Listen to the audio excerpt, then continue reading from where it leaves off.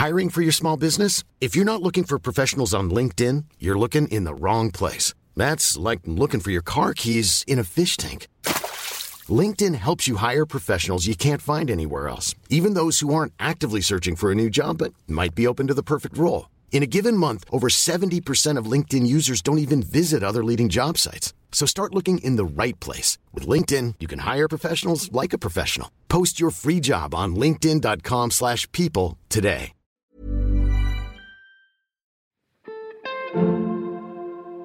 Hi, can I help you find something? Librarians specialize in helping you find what you were looking for, and sometimes what you didn't know you were looking for. Thank you for joining me as I talk to my guests about all things library, including the books inside them. I'm Julie Chavez, and this is Ask a Librarian. Tara Schuster is the author of the forthcoming Glow in the Fucking Dark and Buy Yourself the Fucking Lilies, a finalist for Goodreads' Best Nonfiction Book of 2020, and it was also selected by Cosmopolitan, Real Simple, Goop, Publishers Weekly, and many more as one of the year's best books on mental health and self-care. Previously, Schuster served as Vice President of Talent and Development at Comedy Central, where she was the executive in charge of such critically acclaimed shows as the Emmy and Peabody Award-winning Key and Peele. A contributor to InStyle, The New Yorker, and Forbes, among others, Tara Schuster lives in Los Angeles. Here is my conversation with Tara. Tara, thanks for being here today. Thank you. Thank you for having me. It's my pleasure. Welcome. I'm just so happy that you're here. And I'm so excited that we get to talk about Glow in the Effing Dark. It is such a fantastic book. And oh, thank you. I'm just so thrilled that I get to talk to you about it. So, and I feel slightly smug being one of the early ones that's read it. So I like to really hold that over people that I know. I'm glad that you're one of the early ones and that you liked it. That's the biggest, because as you know, when you're writing, you're isolated, in your room. You have no feedback other than from your editor. And it's like, oh my God, do people like it? Is it any good? Constantly. So it's nice to hear that you enjoyed it. Well, I did. And yes, I agree with that statement of just being in a cave of emotion all the time, right? Yeah. Where you're like, this could be a really bad idea. I'm not sure. Yeah. I want to show you my copy though, because I have all sorts of little Post-its in it. I highlighted, I marked all sorts of things. And the reason I wanted to show you that though, is that I think that is just such a testament. And it shows me this book is going to help people. Thank you. I really believe that. I just think there was so much that was valuable there. Oh, thank you. That's my hope. And also it's totally my favorite thing when I see somebody has earmarked and tabbed my book, because it's that's what I do to books I like. So it feels really good to see it when other people do it too. Well, there was so much I kept running for my little Post-it sticky notes because there were just so many good things that you did. So we'll get into that because I have lists of things I was taking notes throughout. But I wanted to ask you first, when you're getting ready, since, you're kind of at the front end of some of the publicity for the book, what is it that you want to talk about that lights you up? Is there a question that you hope people will ask or topics that you think that you'd like to talk about most?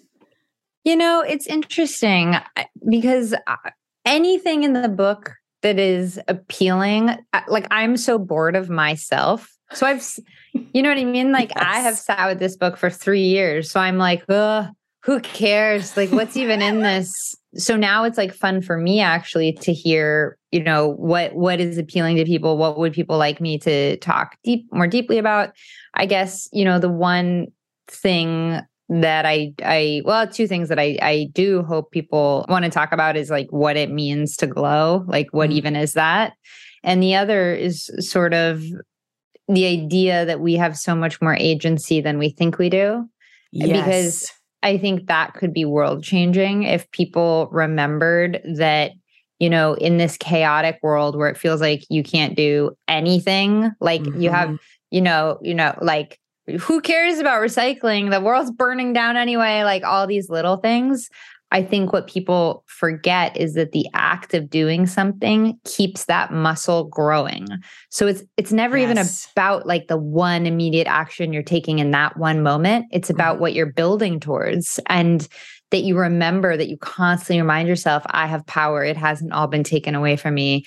So, what I'm hoping is that this book is a call to freedom, that you can find freedom from your emotional traumas.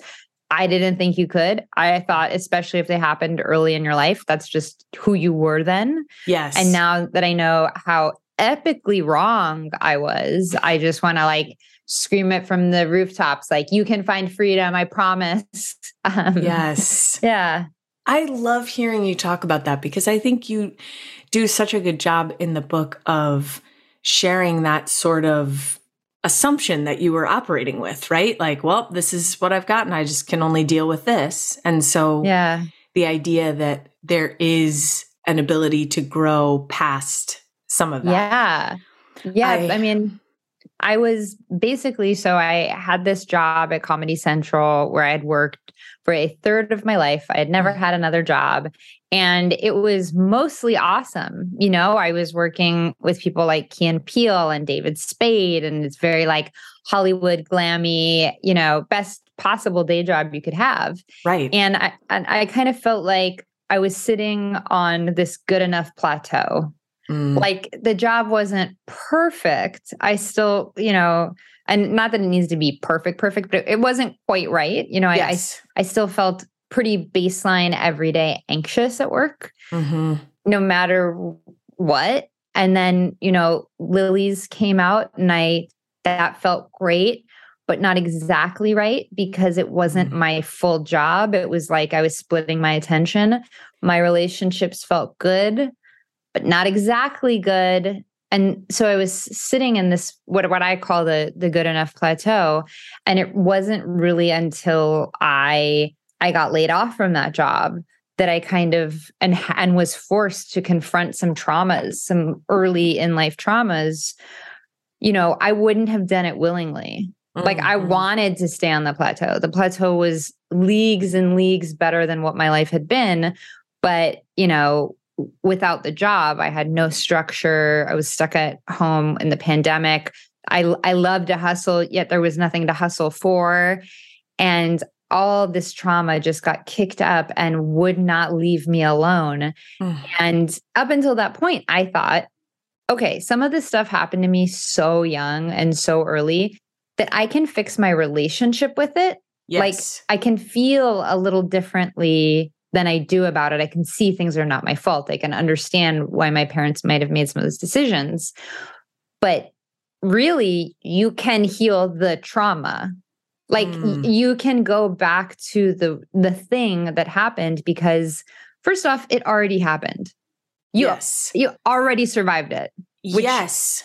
We don't remember like, oh, I already survived, and there's a story from the book that really reminds me of this, which is, so I'm like on my good enough plateau. Life is good enough.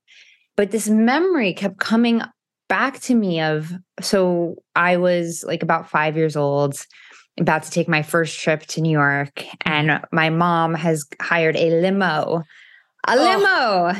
This story, please continue. I was reading it and I just went, please. Okay. A limo, which when you're 5, I mean, that was probably like, it might as well have been the size of a bus, I'm sure. Yeah, I was like, I am for sure the richest, classiest person who has ever lived, ever. Yes. I'm like looking at these crystal glasses. I'm like, why? How? There's a TV.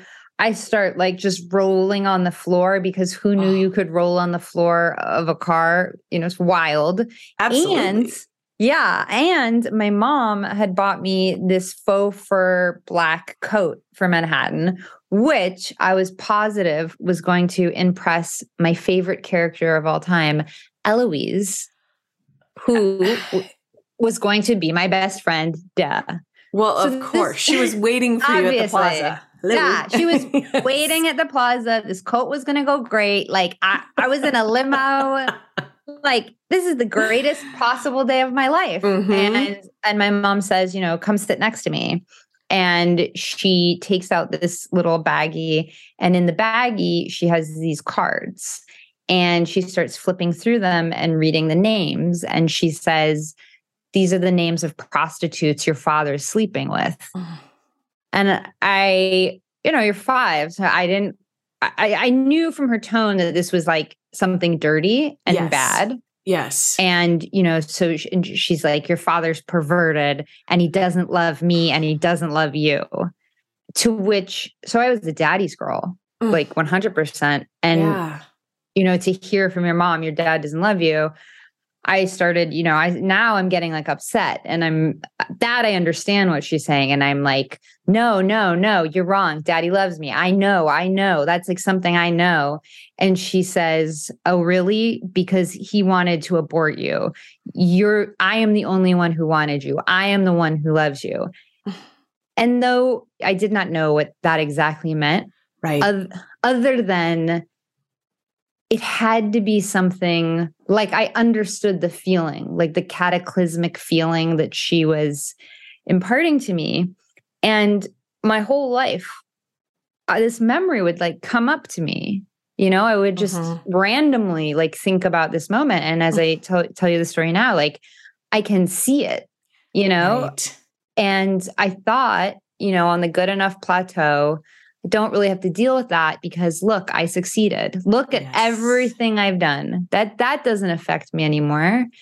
And it wasn't until I went on this journey that is Glow in the Fucking Dark that I realized like probably the biggest lesson is you cannot outrun your trauma. Time does not heal all wounds. It just gives them wrinkles. Yes. It's just not possible. And that's not a bad thing, by the way, for all of us. It's like the common denominator to life. We all suffer. This is nothing new. This is nothing novel. This is nothing particularly special. The problem is when we suppress that suffering and that trauma, it wants to come out. So this memory keeps trying to come out and come out and come out. And the more I push it down, the more pain I actually feel. Like I'm not helping myself by denying something that actually is already true. It already happens. And so, a big takeaway from the book is, and it's based on the work of Gabor Mate, who's definitely thought of as like the father of modern trauma theory, which is that the trauma itself is not the problem. That incident itself was not the problem. It was what I became to believe about myself. The meaning I made of that, which was I was unwanted, that my own father wanted me dead, that my mom would expose me to these things, that I was unsafe and violated, and that's what I deserved. Because if it's your mom, why else would she be doing this? And I really exited my childhood with the number one message was, you are worthless. Like that's what I believed. And looking back, I'm like, I can't even believe how much of my life I spent with that mindset. But, I originally was just scared to confront memories like that because I had done a lot of work and I was doing great. Yes. And why ruin my life by going through these things that were overwhelming, not realizing that I wasn't really living my life. I was living a bunch of trauma reactions all the time, and they were dictating how I acted. Wow.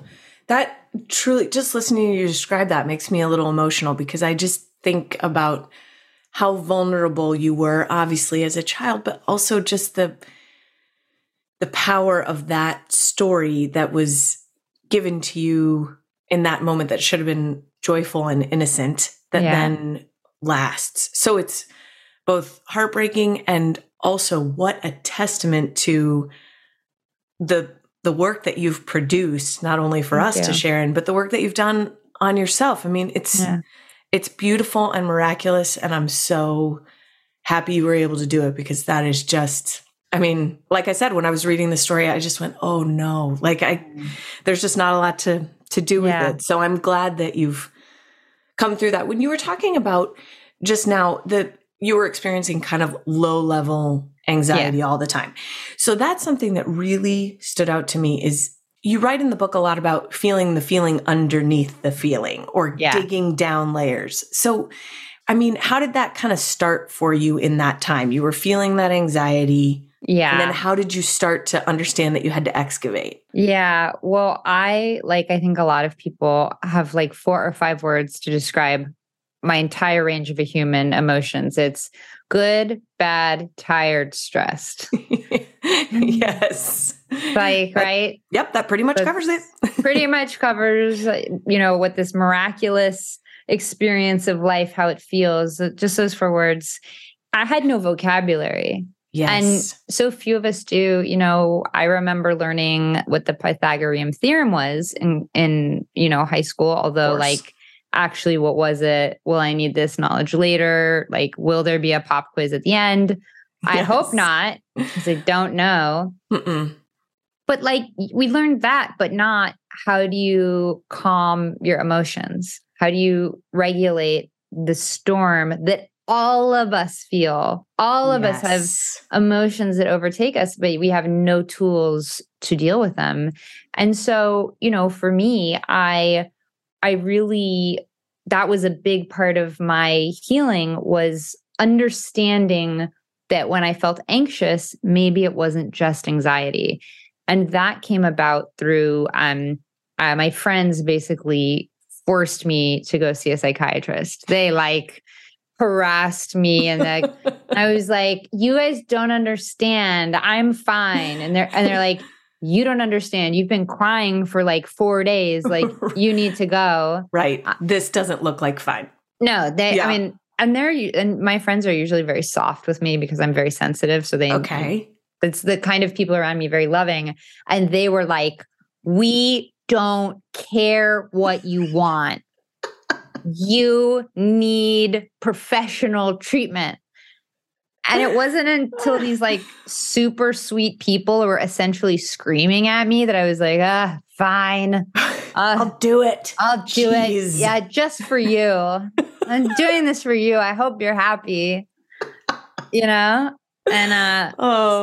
so I went to see a psychiatrist to see if there could be some pills to help with my anxiety, because I've been laid off of Comedy Central. It's a couple years into the pandemic, and I'm explaining to my psychiatrist, well, I just don't understand why I'm so anxious. I've done so much work on my childhood. Yep. It is in large part, many swaths of it are completely healed. Yes.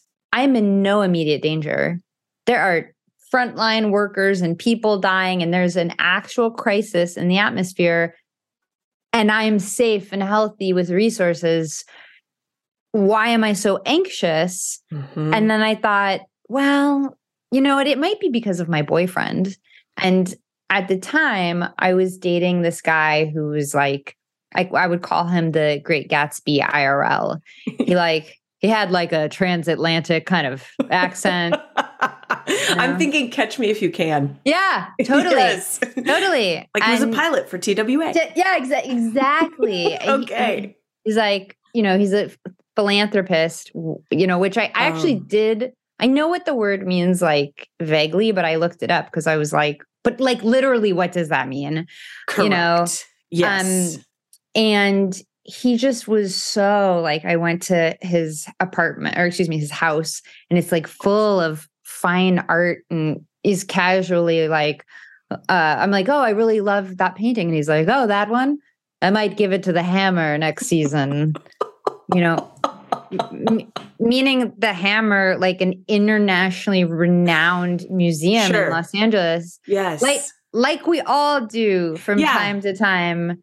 So he was this larger than life character. He was a descendant of magnates, and made sure that I knew that he was very wealthy. Okay. And so his wealth was a part of his personality. And I figured he was just insecure, and that's why he's, always telling me about money. But then he started telling little half-truths, and they were very small at first. I overheard him say to somebody that he owned his house when I knew he rented it. But they got more and more extreme, to the point where, this is a stupid thing, but he told me that he signed up for my newsletter online, which is like, and I was like, okay, I wish you hadn't, by the way. Wish you would have asked me, but continue. But I guess that's great. done. But something in my brain was like, something's wrong. So I look up my subscribers. He did not subscribe. Okay, that's bizarre. So it's weird. So yes. Another time I look at my phone and read receipts are on for him, meaning he will know the timestamp at which I read his message. Yes. Now, in the thousands of contacts I have over the decades, I have owned a cell phone. Right.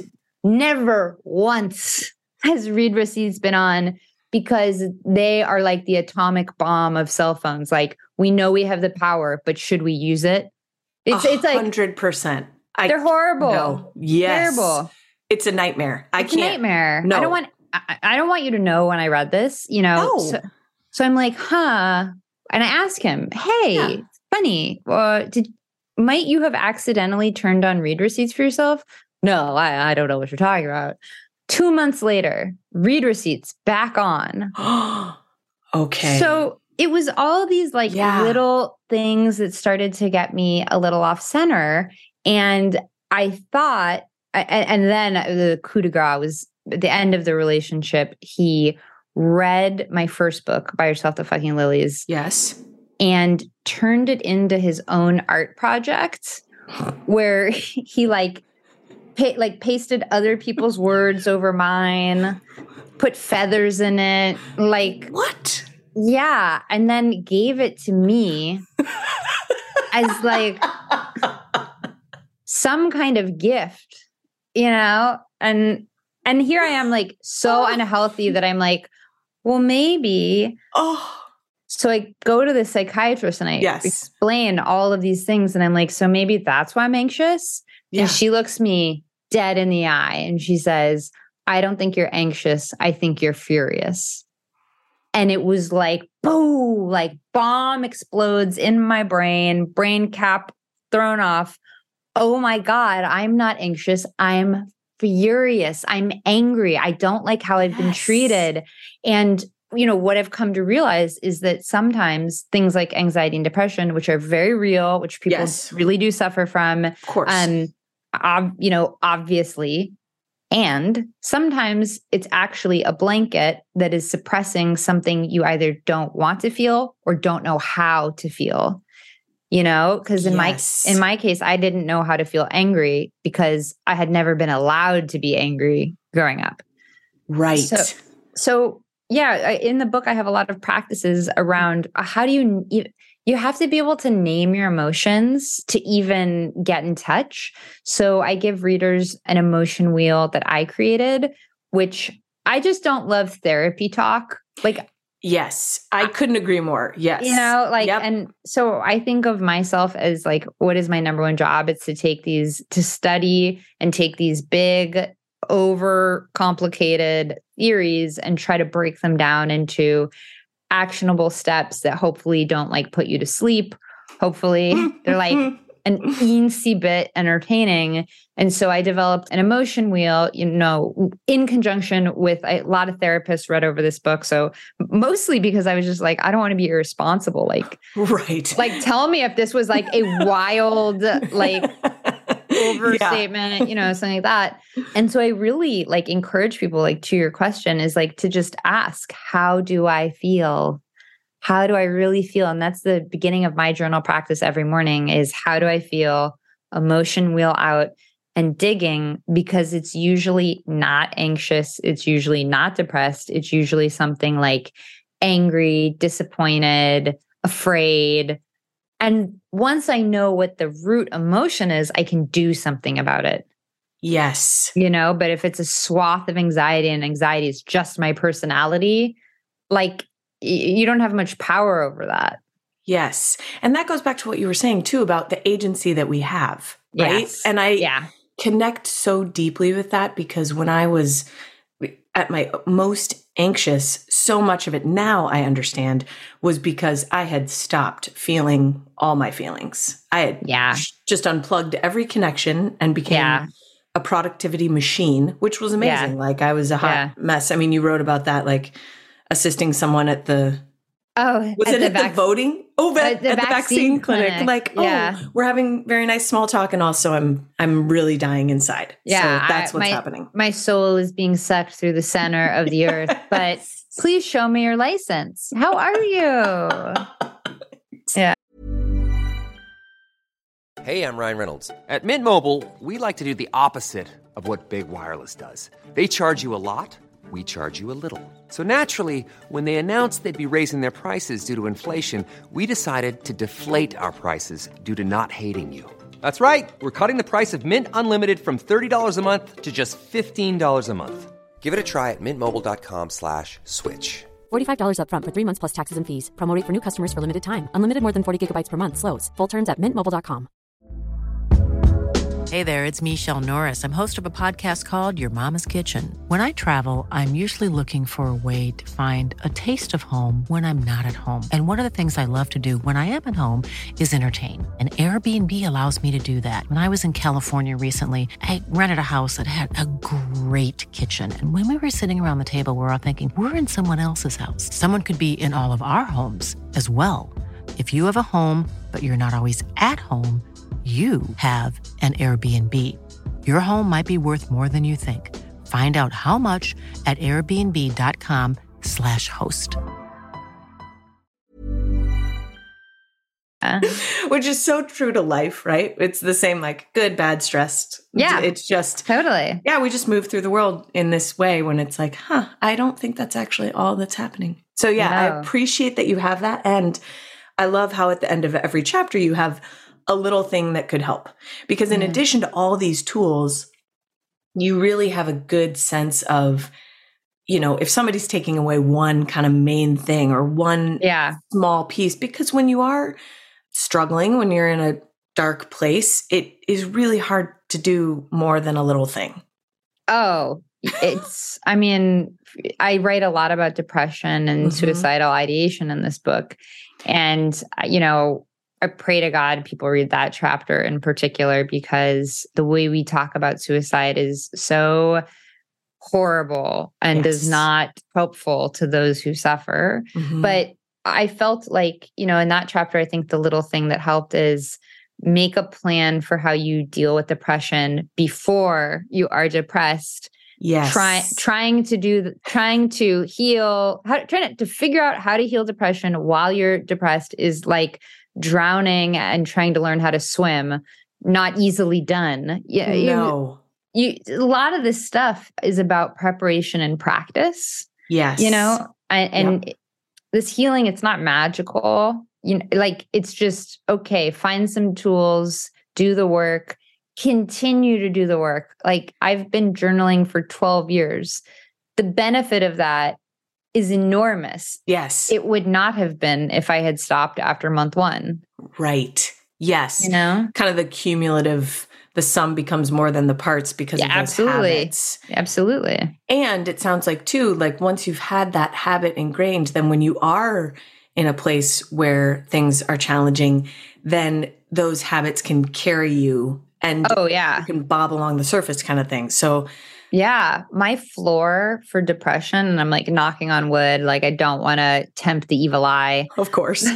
But my floor on depression is so much higher than it ever was. My friends who forced me into psychiatry, they also at the end of this holiday season were like, guess what? I was like, what? What? And they were like, it's been 2 years since you had a depressive episode during the holidays. And I had 2 thoughts. 1, hell yeah, yay me. Yes. 2, wow, this is weird. How much was I freaking out that they can notice this? Right. Like, wow. Yeah. Hold it together maybe. But, and that's just that's a product of building these self-care tools into actionable, free to low cost things I do every day. Yes. I'm so happy that you share all this because I think it's so necessary. And I think you do a really good job, like you said, of distilling the language and these kind of advanced ideas about neuroscience and the way our bodies and brains work, and drilling that down. Your writing style is so approachable.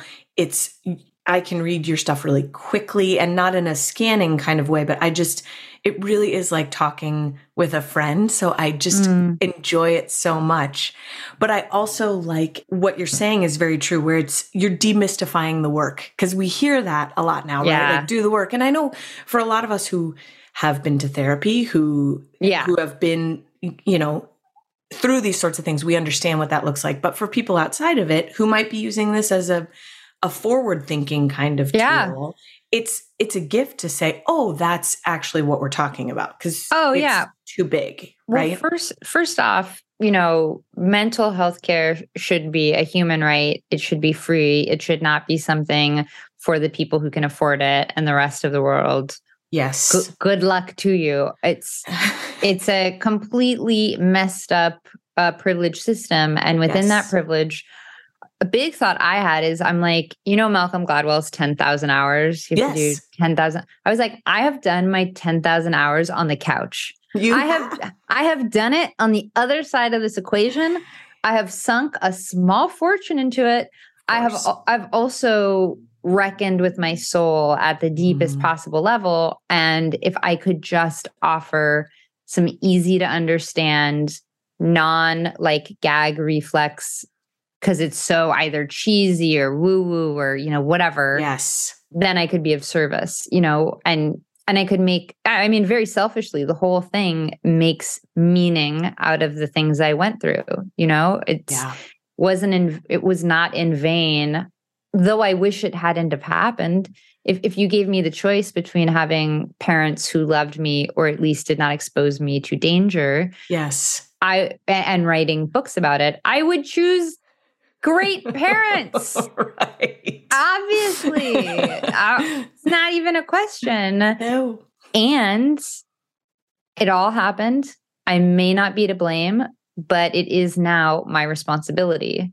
And I take that responsibility very seriously. And I hope to be able to give a little of what I didn't get as my way of just making an offering, basically. Well, I think you're successful. You thank you. You redeem you redeem it for yourself, but I think we all get to benefit from all of that work and just what you've done. So I'm so grateful. I wanted to just get on one more point, and that was the thing that I loved, or another thing that I really appreciated, is the idea of growing into yourself. And that if we're all made of stardust, which is such a good reminder, especially on garbage rainy days where I'm like, this is not okay and nothing's going to be okay.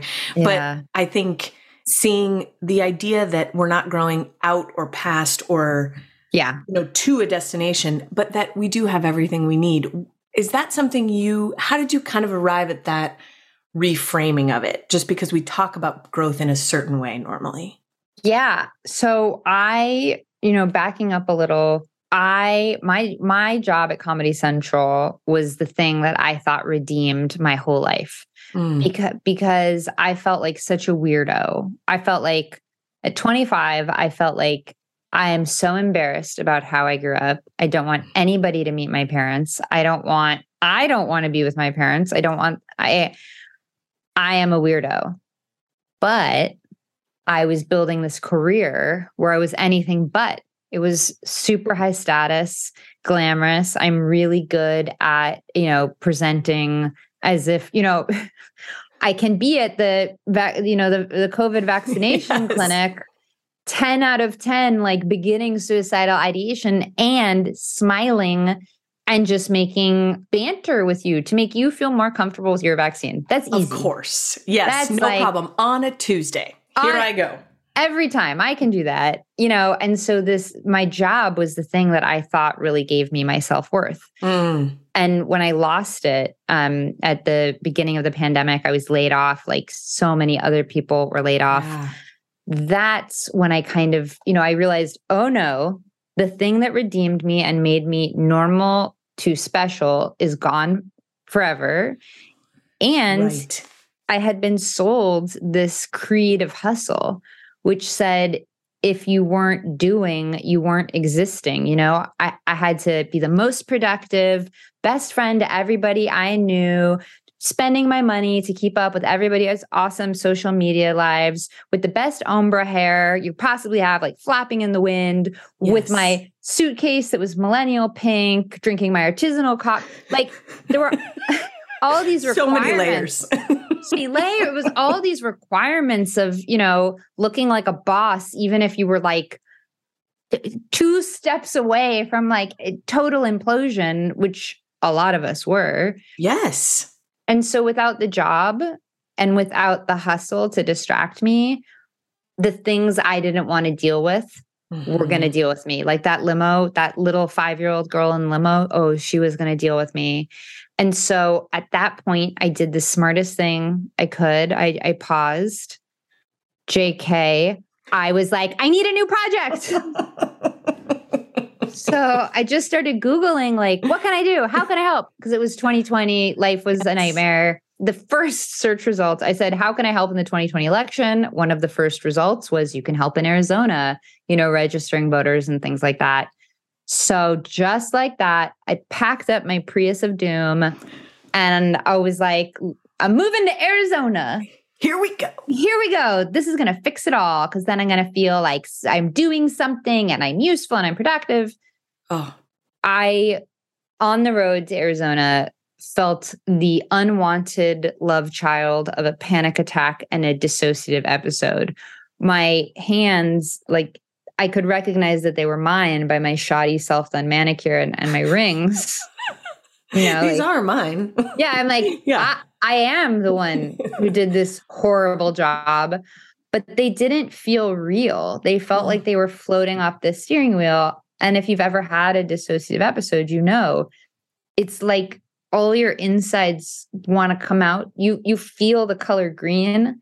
It's a horrible feeling. Yeah. And I realized, oh, this is a wildly unsafe way to drive. I'm going like tearing down at 95 and I can't feel my hands.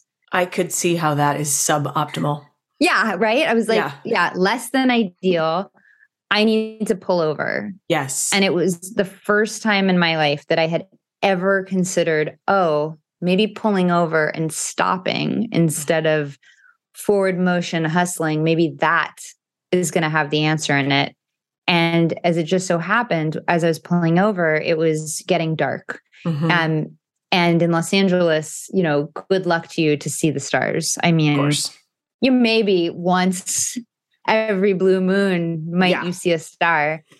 But in this road with no light pollution, it was like I was in a star field. I felt like the contrast was so amazing. And as I looked up at the stars, I thought about what we know about stars. We know that stars come together when gas and dust, they are pushed and pulled by the forces of gravity, and they go through all this pressure to become stars, to shrink down into the stars. And it's the pressure that makes a star.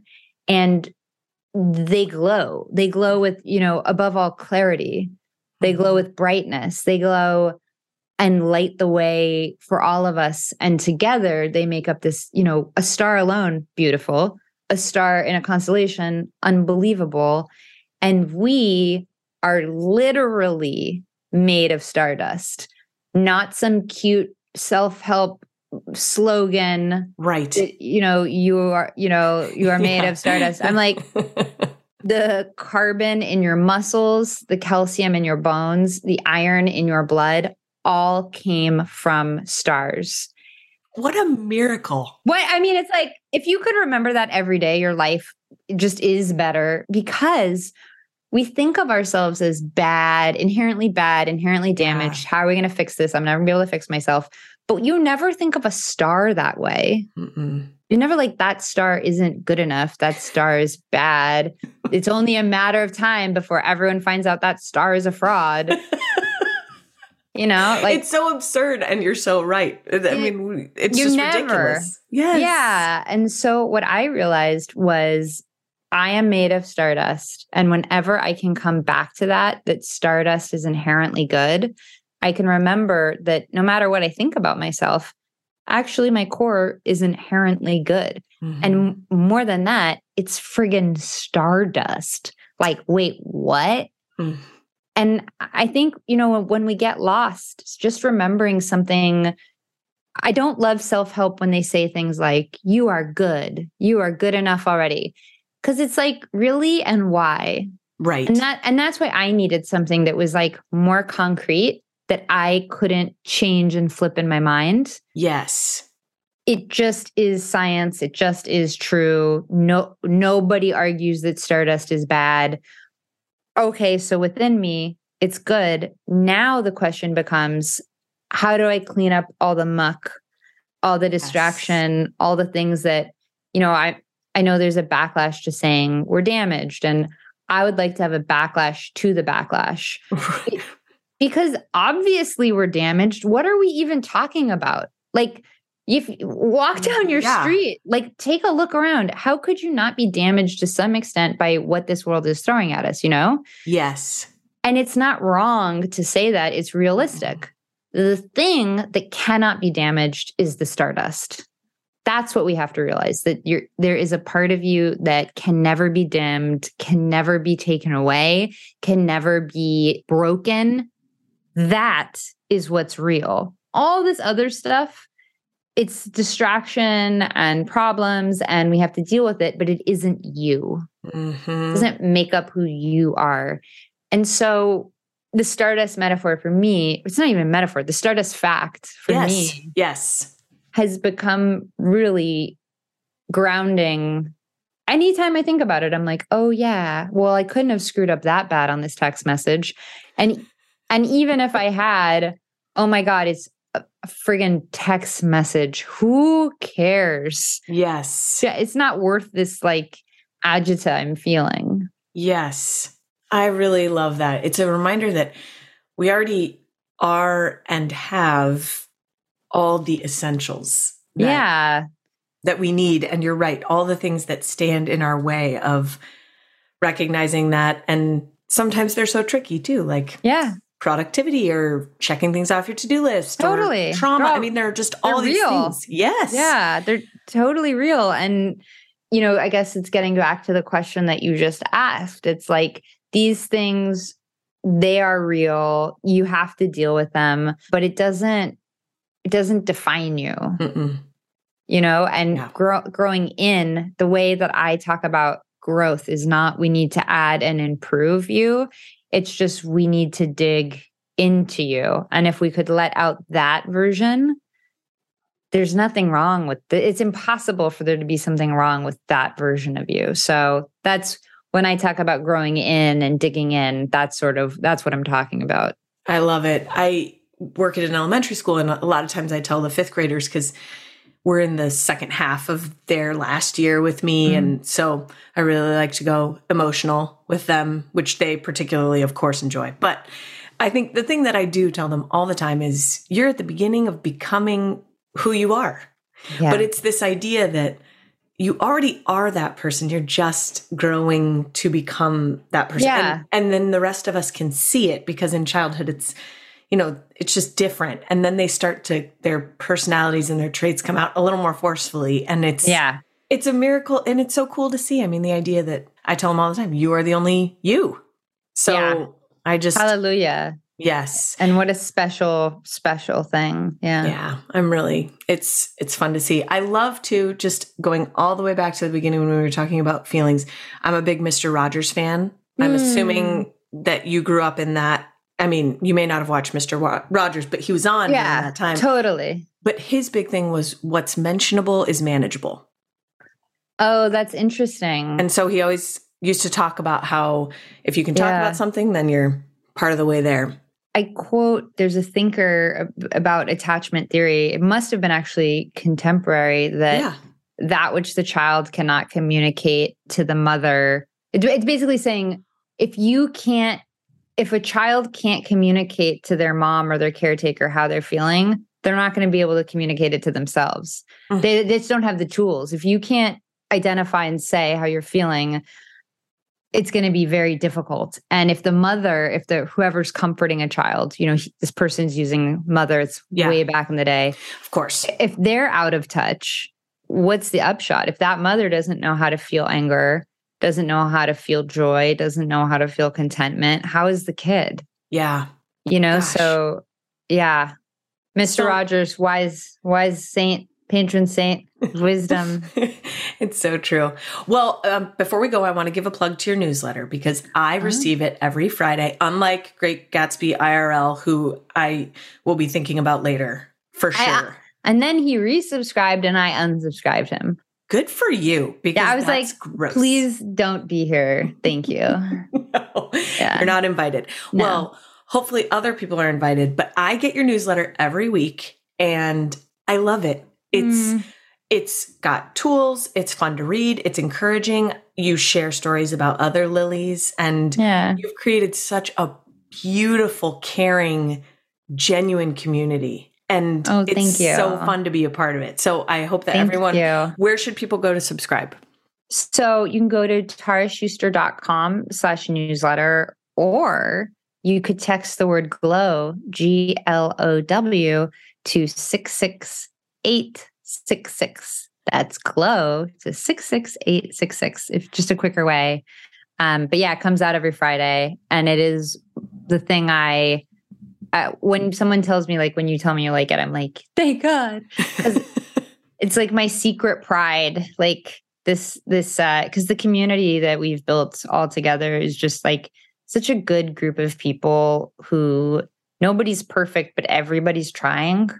Yes. Oh, that's the perfect characterization of it. I love it. Really is such a joy. And it's always valuable too. I was listening to one of the podcasts you recommended this morning, actually. It was really a quick turnaround. Well, I started listening to the one Pulling the Thread. Oh my God. What did you think? Amazing. Right? I had a moment. You enjoyed. Oh, it was incredible. I'm about 20, 25 minutes in, but I was listening to him talk about the bay and the earth. And I was like, this is just, it's mind blowing. It's really impressive. So I'll definitely share all that when this episode comes out. One final question for you. If you were not a writer, which I'm very glad you are, because I think you're tremendous at it, what sort of job would you have? It can be silly or serious. Yeah, I would have been an actress. Really? For sure. Yeah, and probably led a very unstable life. But okay, well, this is fantasy, so you could be a very successful, stable actress. Perhaps. But given my proclivity towards instability and that job is so hard. Oh my gosh. Growing up, I always said I wanted to be a senator or an actress. Wow. So a high-powered performer was always what I wanted to be. Hopefully if Lady God is good, then life will be long and maybe you can still achieve one of those later. All of these. Yes. Yeah. Tara, totally. Thanks so much for this time. Thanks for who you are and the ways you share yourself with the world. We're all very fortunate to have it. And I'm so excited for this book. I will be shouting it from the rooftops and shoving it into everyone's hands. Thank you. And thank you for having me. My pleasure. Thank you for joining me for this episode of Ask a Librarian. As always, it's my joy to share and learn with you. You can follow me on Instagram at Julie Writes Words, or you can go to my website, juliewriteswords.com. There you'll find the show notes, including all the books mentioned in the episode. See you in the stacks next week. And until then, friends, never go anywhere without a book.